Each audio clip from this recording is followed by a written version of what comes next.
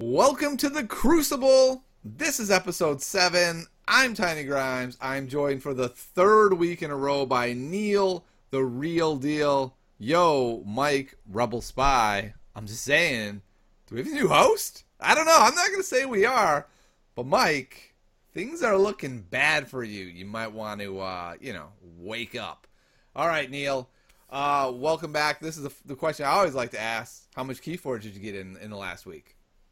I got in no games of Keyforge in the last week. So many games. So many zero games. None. Okay. That's good. None at all. Yeah, unfortunately, I'm ramping up my practice for World Championships for Game of Thrones and L5R, so I have a little less time for the online Keyforge games. That makes sense. I was able to get in one session with our buddy John. I printed up 2 new decks, brought them over, 2 decks that haven't been seen anywhere. I'm just going to say that. And it was a lot of fun. We had a good time. I purposely did something where I brought Logos decks that did not have library access in them. I've just decided that I want John to like the game.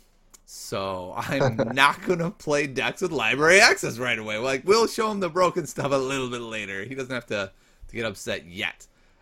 So that was a lot of fun. One thing I did realize with this game, Neil, is I'm kind of the guy that's known as printing a lot of proxies. Not because I don't own the cards, but because I misplaced the cards. And if you print a deck, it costs me like $3 a deck to print. The decks only cost $10. Like, proxying decks is the worst thing ever, and it feels even worse to be printing these decks because I'm like, these are not real decks, and I spent money and time making them, and they're gonna be worthless soon. So, I don't know. Yeah. I thought that was an interesting revelation I had. Yeah, I'm definitely used to proxies in other games because you need more copies of commonly used cards to build multiple decks, or like you said, you misplace them, or just haven't sorted your cards in a long time and don't want to bother finding it. But with this, yeah, proxies aren't really a thing, except for, I guess, you can try out someone else's deck. But it's interesting. I'd say the only time I'm going to proxy is I have a tier on my Patreon page. It's like, I'll take a look at your deck. And I think I might offer like a super deep tier where I'll actually print out your deck and play it as well. Like, I'll play it 5 times and give you, my feedback that way. Maybe I'll end up printing proxies that way. But yeah, I'm actually really looking forward, Neil, to not have to have arts and crafts be a part of my gameplay. I'm just looking forward to that. I got to be honest. I don't love the cutting of the paper part of making proxies. No, it's not the fun part of the hobby the way that painting miniatures is or something. Yeah, sure, I guess. I have Imperial Assault. All my dudes are gray. So, yeah. What that means is I didn't paint any of them. Which makes it way worse, by the way, when you're like, it's Darth Vader against Luke. 2 gray figures that you can barely tell what they are. Yeah, it's not quite as fun. Okay, well, I wanted to talk today, to start with, about the big news, the FFG article that came out. I've seen a ton of negativity surrounding this article, and so I want to talk about what it tells us, maybe what it tells us about FFG, what we can glean from this. And I think there's a lot of important things. I think the first thing is that FFG has kind of realized that they built up all this momentum, and now they've kind of gone into those couple of months of where the hell's the game, right? Like, you got me. You got the momentum. What are you going to do with it? And I'm happy that FFG is like, okay, we realize there's a big gap here, so we're going to fill that gap a little bit with some tournaments. What do you think, Neil? Is this a positive from that standpoint? I would say so. You, in the past, not just FFG, but many companies I've seen have had big launches at Gen Con, and then it's months until the actual wide release comes out. With Keyforge, it's a little weirder since it was sort of a surprise people getting one deck at Gen Con. So anything to keep the momentum until we actually get a full release I think is worth taking a look at and is probably a good move on their part. Yeah, me too. A big complaint I've seen is that these events are in, I'll just tell you the places, there's only 6. Germany, England, Paris, France, Madrid, Spain, Denmark, and the Netherlands. So bottom line, if you don't live in Europe, it's going to be real expensive to get to these events. My guess is you won't. I've seen a lot of people from America, which is where I'm from, basically saying, what the heck, FFG? Why would you do this? It feels wrong to me. What do you think? Do you have any thoughts on having these 6 events be in Europe? That was definitely the thing that caught my attention the most and was the most surprising to me. I'm still not entirely sure how I feel about it. It would have been nice for them to have, 1 or 2 events in the U.S. It's a pretty big place and a pretty big part of their player base. Pretty big market. Can I go one step further and say Los Angeles is sunny and nice and big? Just come on over. I'll host it in my garage. Yeah. It would have been nice if they had, hit like both coasts in the Midwest for the U.S., have one at each of those, so that if you really want to, you can probably get to an event. But I don't know. I'm of the opinion that some events are better than none. So I think it is good overall, and just a little jealous of the European soon-to-be players who get to sign up and go to these.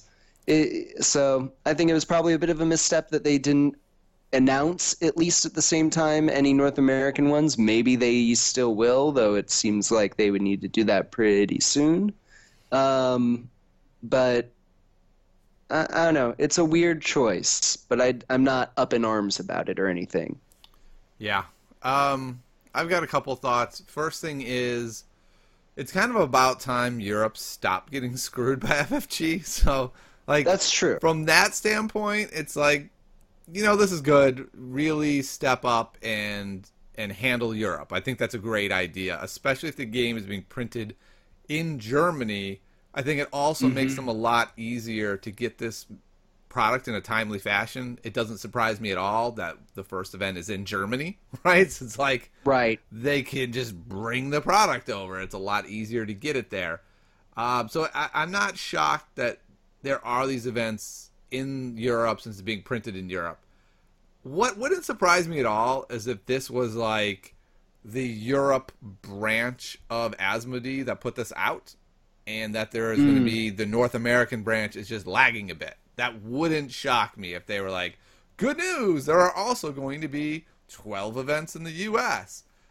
So I'll be a little surprised if there aren't, and if there aren't, like you, I will definitely be disappointed, but I'm not going to be up in arms simply because Europe tends to have gotten the short end of the stick here, so this is kind of good that they're getting something here. I think something really important, though, is the dates. So the first one of these is October 20th. The last one is November 11th. I can't imagine they're going to have a preview after the set drops, which tells us the earliest is November 12th, and that seems unlikely, right? So, like, 2 weeks after the 11th, maybe? I think for a lot of people, that's a lot later than they were hoping.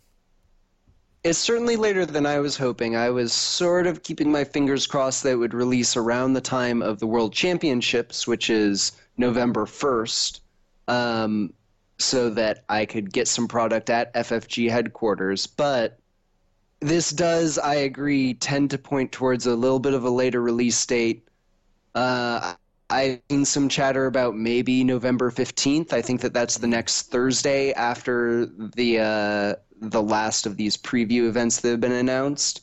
So that seems like the very earliest possible date. So sort of second half of November is, I guess, what we're looking at, which, I wish it were sooner, but if they can get it in November, I think that I'll be satisfied. Yeah, I would be really satisfied if it was in September. That seems highly unlikely. Yeah, but I think you're right. I think late November. That's just what we're gonna have to deal with, right? It's just what it is. And yeah. So one of the weird things though is, so like, there's one event per country, and there are 64 player cap on it. That's this is one of the problems FFG has had with these kind of big cool moments, is capping them far lower than the demand, which sets up this hard situation for them where it's like, yes, all this positive PR, we did it, we got this, isn't it awesome? And then all these angry people like, well, I didn't get to do it, this is a bunch of bull. And it kind of surprises me that FFG keeps sort of like doing this same marketing strategy and not kind of figuring out that this leads oftentimes to more backlash than good. There are only 64 happy people here, and now there are thousands of people in America and probably hundreds of people in each of these areas that didn't get to go. Are you a little surprised that they kind of keep walking into the same backlash? No, especially with a product like this, where it is a very unique new sort of printing process, and it's a preview event, so they might not even have, full stock. It seems like you have to do some sort of player cap, especially on these sort of preview events. It's disappointing that with a game that I feel like has a lot of hype around it, it's so low at 64, but I think it's completely understandable. I couldn't see FFG, having enough product, it seems like at least a month beforehand, to really basically full releases and let as many people as they want in. And if your theory of there being North American events is true, then that's even more events that they have to have all of that stuff printed, shipped, ready to go. I think the player caps are just a necessity of doing this sort of thing, and I think that the building the hype, I think that people will find anything to complain about to a certain extent. So I think that the hype of preview events outweighs people griping about not being able to go to said preview events, in my book at least. Okay, I think that's fair. I will say we have a little evidence that they're coming to the U.S. because we have at TwitchCon, right? There's going to be an event in San Jose, California, and I am a Twitch partner, and I got to admit, that is really tempting for me to be like, I'm going to TwitchCon, not to hype my stream in any way, just to play Keyforge. So like all these streamers trying to make connections. Hey, what's your stream? I'm like, shut up, I don't care about my stream. I'm just here to play Keyforge. What's Keyforge? What do you mean, what's Keyforge? Yeah. That would be pretty silly. One thing that is a little weird about it is that it says introductory Keyforge events running all weekend at the event. Yeah. So it's different from the preview events. It seems like it might be more just sort of demos rather than I think so. Being able to actually get your hands on product and really play a competitive space like you would want. Yeah, exactly. And I think I would be wildly disappointed if I went to TwitchCon to play Keyforge and it was like, would you like a demo, sir? You can play 3 turns. Yeah, I think I would be a little miffed about that. Okay. But what I'm really psyched for is that this is being put on by Cascade Games. And I know you're not a big Destiny player, but Cascade Games puts on these galactic qualifiers for Destiny, which are the coolest Destiny tournaments. They have these amazing alt art prizes that are worth hundreds of dollars and actually retain their value, and they're the things that everyone wants to go to. So I'm excited that they're continuing this partnership, and that partnership makes me think we may have North American events coming that haven't been announced yet. Maybe. I do know that, is it through Cascade Games? Does it say that? Yeah. Yep. It says right in the article, more details are available with our partners at CascadeGames.com. Ah, okay. Yeah. That, I think, is specifically, though, for the TwitchCon event, because at least for Legend of the Five Rings, Cascade has been running all of the North American tournaments, same with Destiny, but in Europe, it's been a different company that's been running the OP, at least for L5R. Sure. But it says that it's the same prizes, and prizes come from FFG, so Yeah. ultimately, they've been really stepping up their prizes in the past year and a half for all of their games. So I'm hopeful that Keyforge will follow in that path as well with some really cool prizes. Yep. Me too. Thing that I found interesting about the article, yeah? Yeah, this article's got me excited. I know it's really gotten a lot of negative attention on Facebook and things like that, but when I read the article, I was like, this is all positive. Go Europe. Yeah. That's awesome. And I feel like there's a good chance they're coming to North America. The one last thing that I wanted to mention is that I was excited when they had an entire graphic talking about, like, oh, you'll get to watch, and, you know, hinting that maybe it'll be streamed. And then disappointed when they're like, we're inviting people to please stream this for us. I wish that they were a little more committed to actually, you know, either setting up their own streaming or hiring out people to stream these events, because that would be super cool.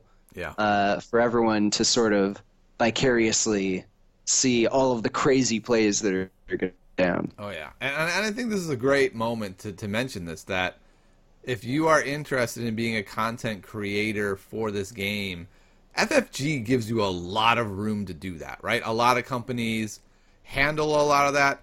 FFG just doesn't. And like for Destiny, they don't stream anything but some of the games from Worlds. And so it leaves a lot of room open there. If you want to be someone who goes to these events and puts on streams, like that's something that's available to you. Get your commentary chops going and get on it. I can't wait to see what you've got. Yeah, definitely. The downside is that they also don't support their streamers the way that something like Blizzard does for their games. Yeah. But, yeah, there's a ton of room, and I think probably a ton of interest in people stepping up and doing that. I think that it would be cool if we tried doing that a little bit. All right, so here's what we're going to do, Neil. You fly to Germany. We'll just, you know, get a camera for me so I can see what's happening, and we'll comment. I'm in, Neil. I'm in. I'll get back to you on that one. Okay. All right, fair. Let me know if you want to do it. All right, let's talk about the next thing I want to talk about today, which is I've had a number of people recently message me or post comments on my videos with something like this. You know, it's videos like this that really upset me and demonstrate how people are mishandling this game. This is a game that gives you the opportunity to just buy one deck and play, and here you are taking it seriously and talking about the competitive side already. The game isn't even out. It's not the point of the game. Stop doing that. Stop wrecking Keyforge. Neil, are we wrecking Keyforge and we just didn't even know it? Well, I was hoping you were going to say you were getting a ton of comments about how I'm such a good co-host. And you're wrecking Rebel Spy Mike's career? That too. Okay. So those sorts of comments to me are... I don't think that we're wrecking Keyforge. I think that it is a really cool game because there's room for both types of gameplay.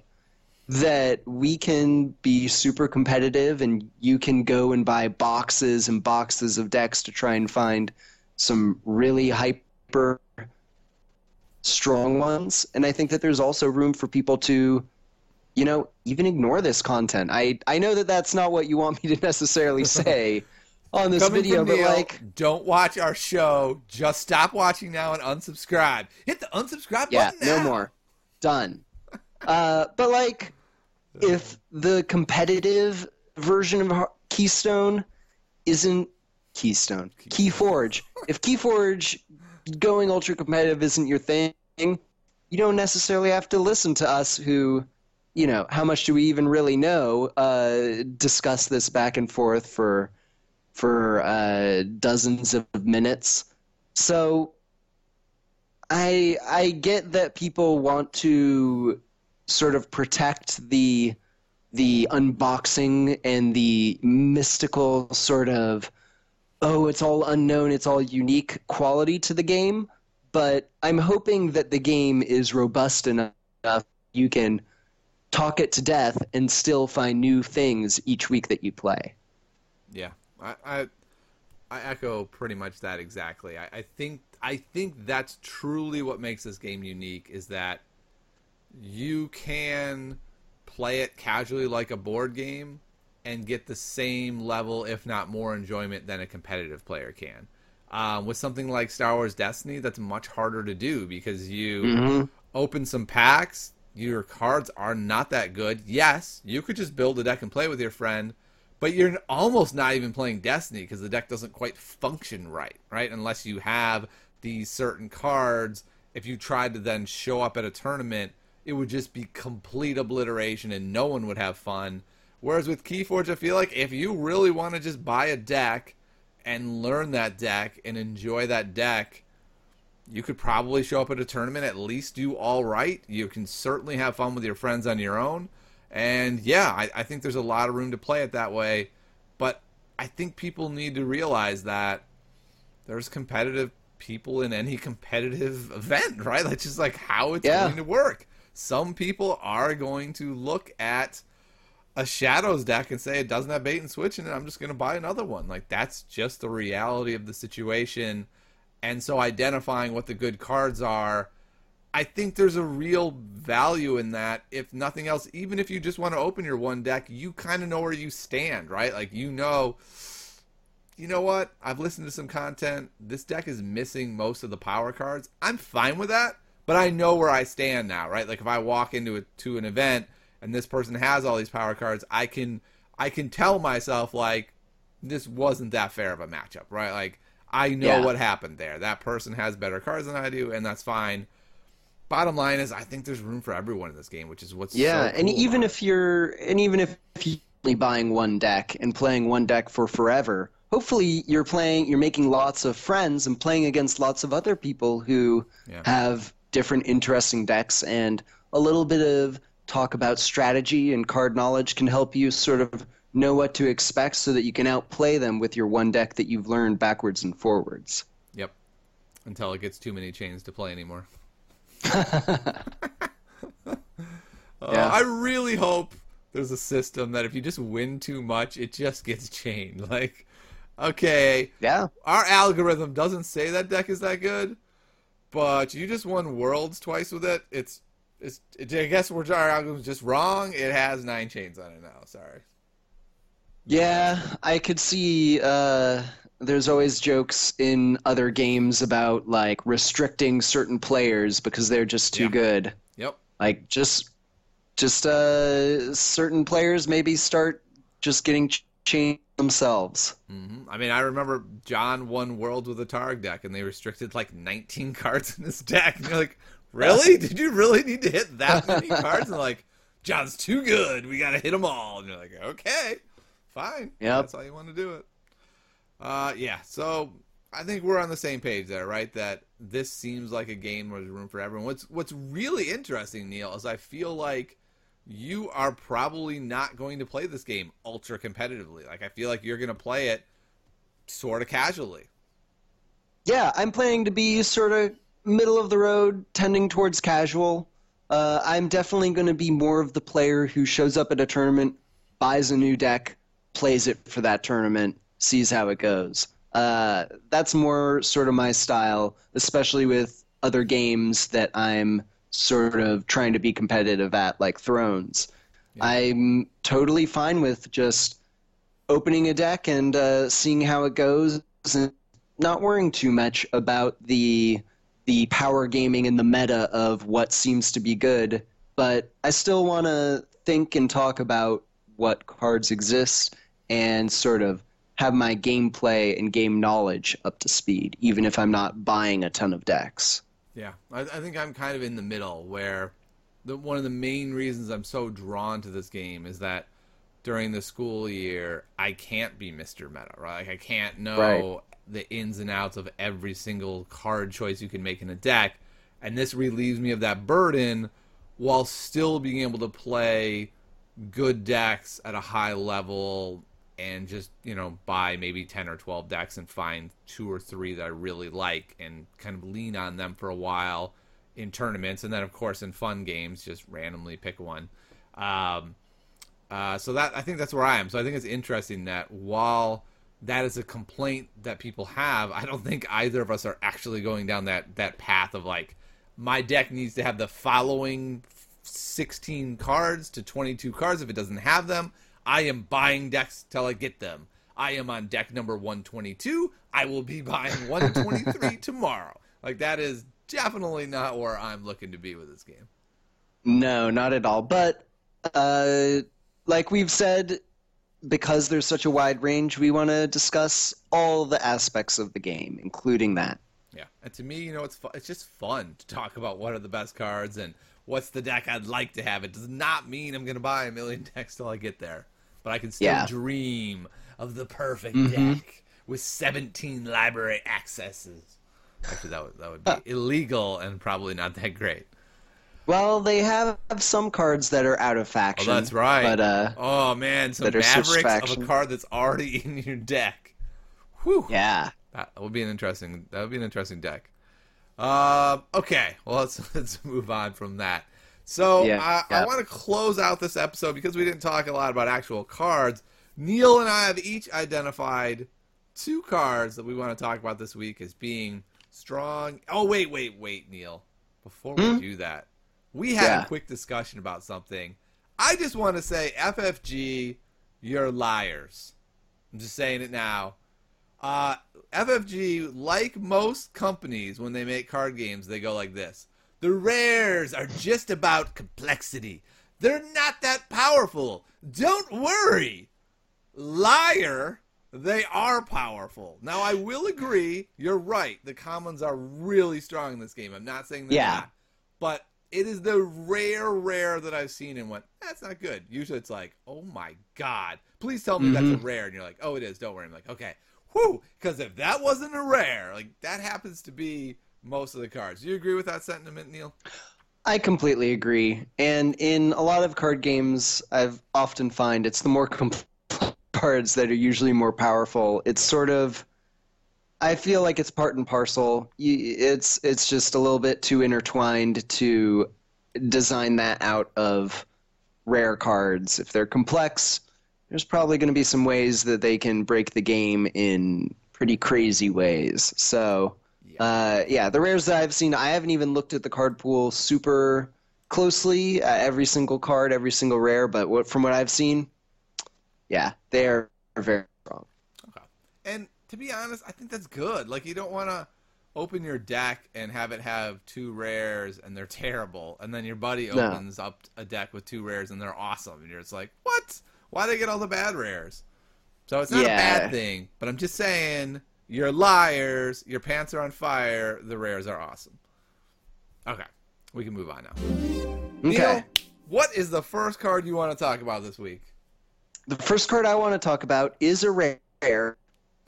It's from one of the factions that I really enjoy. It's from Brobnar. It's a card, it's a creature named Khalifi Dragon. It's got pretty awesome art of a dragon in armor. It has 12 strength. It is a dragon. It has the text, Khalifi Dragon cannot be played unless you have 7 amber or more. And it has the ability, when you fight or reap with it, you gain 1 amber and deal 5 damage to a creature. Whew. Whew. That is quite a big monster of a creature, which I love. Yeah, that card is one you normally discard, Neil. I agree, Neil. If you live in magical Christmas land and you're able to get 7 regularly with the deck, like, you can't just have it be like, there was this one turn that I had 5 and then I got 3 more and I could have played it but I didn't draw it, and then the whole rest of the game it's dead. That's a really hard card to get out. But I can see it being good in certain decks, right? Like if you can, Yeah. I don't know, like you can get a turn with Loot the Bodies, where you can get a whole pile and do it there. It just feels like a Neil card to me. Like it's a combo card. There's a high ceiling, but it's situational. And for me, I hate those kind of cards because I feel like there's plenty of cards that are not quite as good as that card, but are still good. And I don't have to have like the perfect setup to be able to play it. I just play it. But he is good. I agree with that. It's very strong, and I like that Brobnar has a few tricks where you can be able to ready this and fight immediately, so you're getting the benefit on the turn that you play it. I think is going to be a key to using it well, and I think that it will be doable as people get better at the game and learn the rhythm. And if you have a deck that has any archiving, then you can archive it and sort of set up a turn where you will get the amber and you can play it. So I agree. It's probably not the strongest card, but I think it's super awesome, and I would be very excited to have it in one of my decks. All right. I just want to remind the listeners, if you have 6 at the beginning of your turn, you have to forge a key, right? So it can't be a scenario where you go like, ooh, I have them in my hand, I've got 6, I'm going to pass on the key forge so I can play the card. You have to do it. So like we're talking about, you have to be at 5 at the start of your turn and get the amber. You can't start there.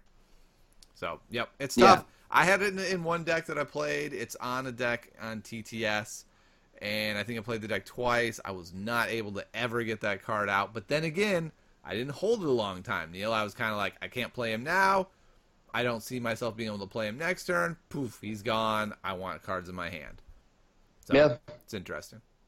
My first card is... Yeah, tell me about your card. Skippy Time Hog. From a real faction, Logos. We just learned about this card, I think, today. It is a creature. It only has 1 strength. That's fine. Playability. Your opponent cannot use any cards next turn. That is insane. They can still play them. They can still discard them. They just can't use their cards that they have. You cannot use any cards. Yeah. But it's still pretty limiting. That's like reaping, attacking, using abilities. So it's like a really strong Fogify on a body. And this is going to shock you, Neil. This really extraordinarily good card is a rare. Liar, liar, pants on fire. Yeah, that's a very, very strong card. Especially if you can put yourself in a position where you're going to be forging a key next turn or something. Yeah. It really just gives you such a window of opportunity. Yeah, I'm real happy that's a rare. By the way, I would not want to face a deck with definitely would not be fun. No way. All right, what's your next card, Neil? My next card is from my absolute favorite faction. Oh, Mars. Shadows? Mars. Oh, Mars. Wow. Yeah, it is. Big surprise, another rare. Okay. This one is an action.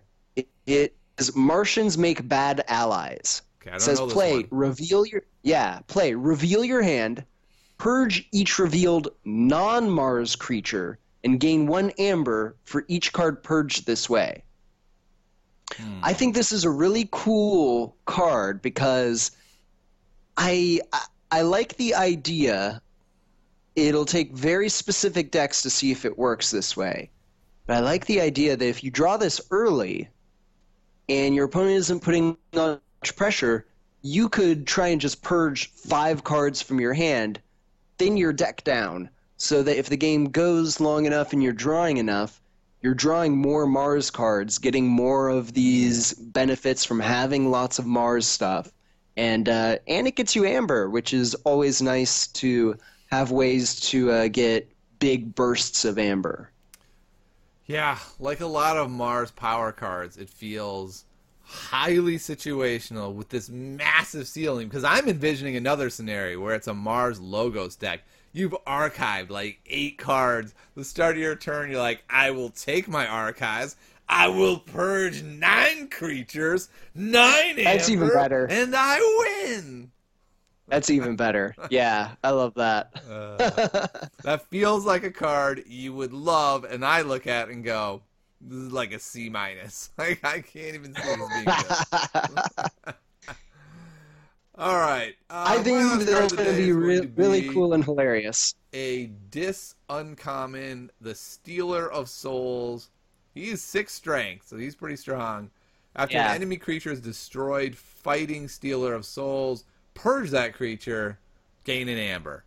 So this seems pretty strong to me. It's got a big enough body where, especially if you can combo it, I'm going to say something you'll not hear me say often. You can combo with Brobnar and go like, stand and fight, do it like 3 times in a turn. What I have noticed is that purging creatures can be devastating. If you have Oh, a yeah. control deck, and Dis oftentimes will have a control deck, especially those little shadows guys, like the Urchin that just comes in and steals one. If you can purge those out of the deck, in a long game, they've lost a lot of their firepower and bodies, and in that second time through, suddenly their deck is decimated. He feels like he could be pretty good, and then you have cards like Arise to just bring him back. They finally kill him. Arise, he's back, and you're like, no more of this guy. So I don't know. I think he's interesting. I don't think he's overpowered, but I think he's certainly a very interesting card. Yeah, I've played with and against this card on Tabletop Simulator, and it's been pretty annoying. It's never like game winning, Right. but it's always like one of the sort of mid to high threats on their board that I'm like, how am I going to deal with that without just purging off half my board and giving them capturing, or no, yeah, they gain the amber. So yeah, it's definitely a good threat, and for an uncommon, very strong card. Yeah, and it doesn't feel that threatening at first, because you're just kind of like, okay, Purge and Death isn't that much different unless I was playing Regrowth or a Rise or something like that.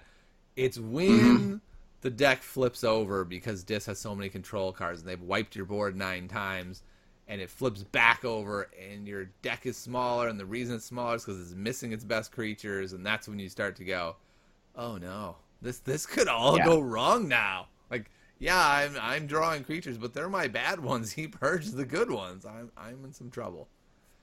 And correct me if I'm wrong, but because it's not a fight action, it says after an enemy creature is destroyed fighting him, it works both if he's being attacked or attacking, correct? Yes. Yeah, definitely. Yeah, I think that's also the kicker that really makes it frustrating to get rid of. Yep, exactly. You can't just throw a couple guys into them and have them die and not matter. They're still getting purged. So, yeah. And getting you over. Yeah. I think Purge is one of the mechanics that's been kind of overlooked so far in Strength. And when I agree. we start to get these really good decks, right, of people saying my deck needs to have a Rise in it because it's so strong, which gets all the cards back, all the creatures back from a particular faction into your hand, or Regrowth, which lets you loop the really good guy. When Stealer of Souls can just kill that guy, it changes everything. Like that can change your whole strategy. If you've got like a Witch of the Eye Regrowth thing you're building up to, and you're like, yep, and they're like, the Witch of the Eye's purge. I'm like, no, that was my whole strategy. What are you doing?